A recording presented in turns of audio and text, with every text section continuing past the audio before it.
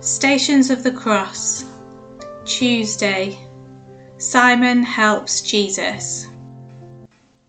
Matthew chapter 27, verses 27 to 32.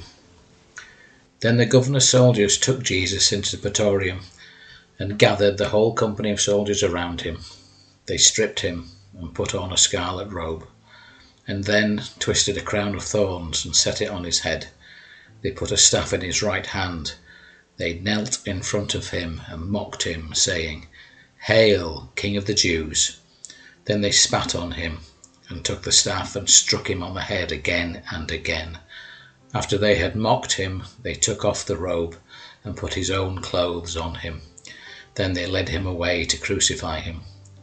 As they were going out, they met a man from Cyrene named Simon and forced him to carry the cross.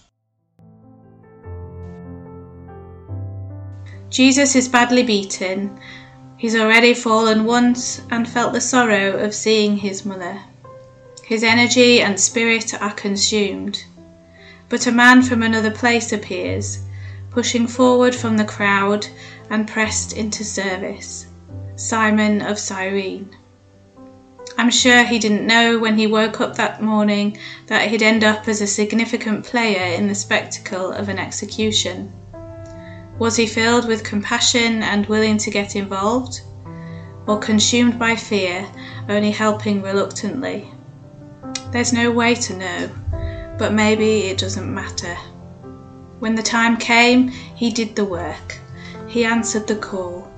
On this day, love was shown through an action. Are you in need of help or encouragement? Don't stop asking or looking for what you need. Remember that we can't always make it on our own.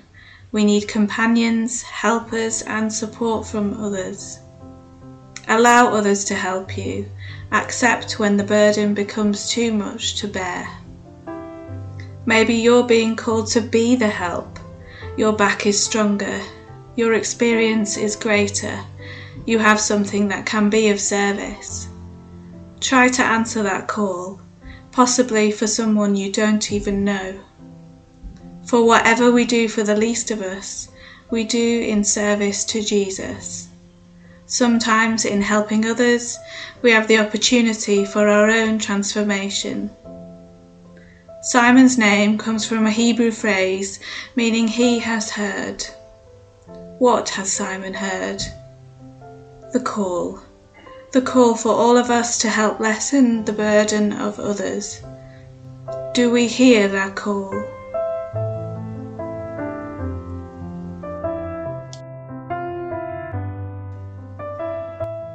Encountering Jesus.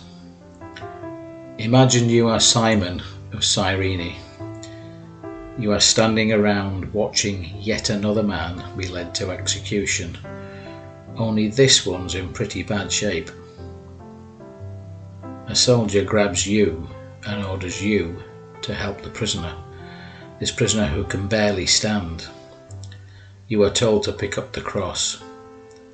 It's heavier than anything you have ever carried before. What do you feel? What do you say to the dazed man walking next to you? Does he speak to you?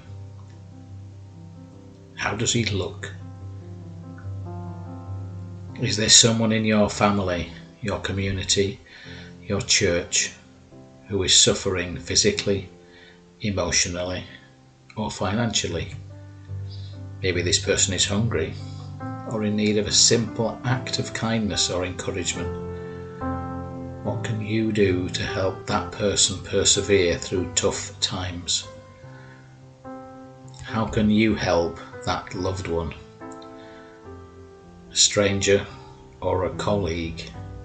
How can you help them carry their cross?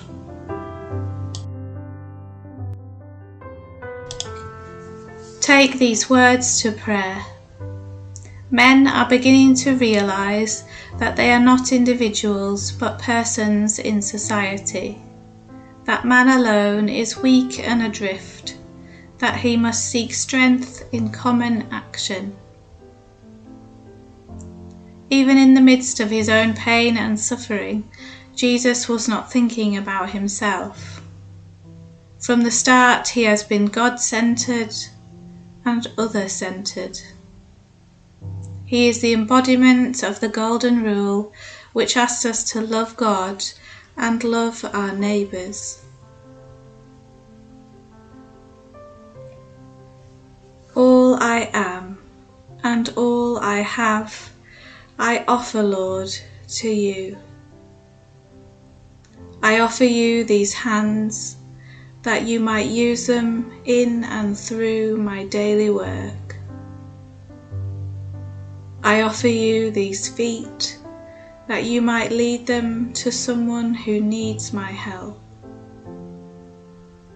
I offer you these shoulders, if you could use them to help lighten another's load. I offer you this voice, that you might use it to speak up for those in need.